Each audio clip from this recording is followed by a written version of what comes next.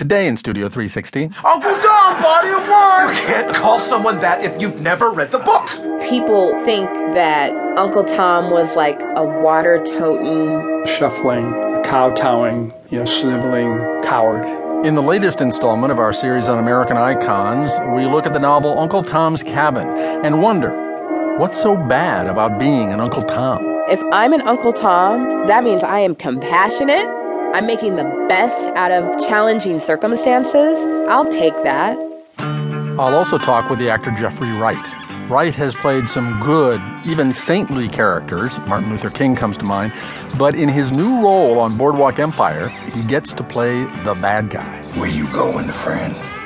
As far as you would like me to take you. But we shall go there together. I'm Kurt Andersen. All that and more in this hour of Studio 360 from PRI and WNYC. Right after this.